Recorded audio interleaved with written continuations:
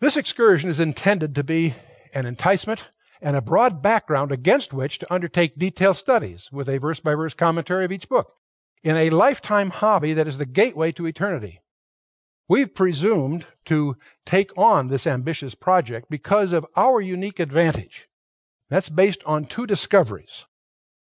We have 66 books that we call the Bible, and even though they're penned by over 40 different people who didn't even know each other, over a period of virtually 2,000 years, the great discovery is that these 66 separate books are an intricate, skillfully designed, integrated message system. And I don't simply mean that the theme of the Old Testament is fulfilled in the New. No, much more than that. We discover every number, every place name, every detail in the text is there by deliberate design. And once you discover that for yourself, that leads you to the second discovery, and that is that this design, you can prove, had to have its origin from outside our space-time. That is, outside our time domain.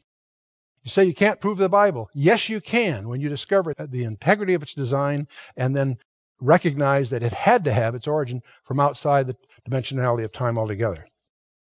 One integrated design. The New Testament is in the Old Testament concealed, and the Old Testament is in the New Testament revealed.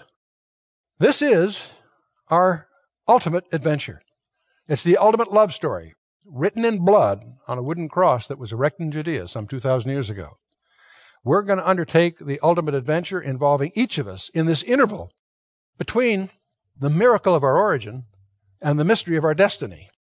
If this series is successful, it should ignite a passion, perhaps even an obsession, that will inflame a lifetime of adventure, excitement, insight, and satisfaction not available through any other pursuit.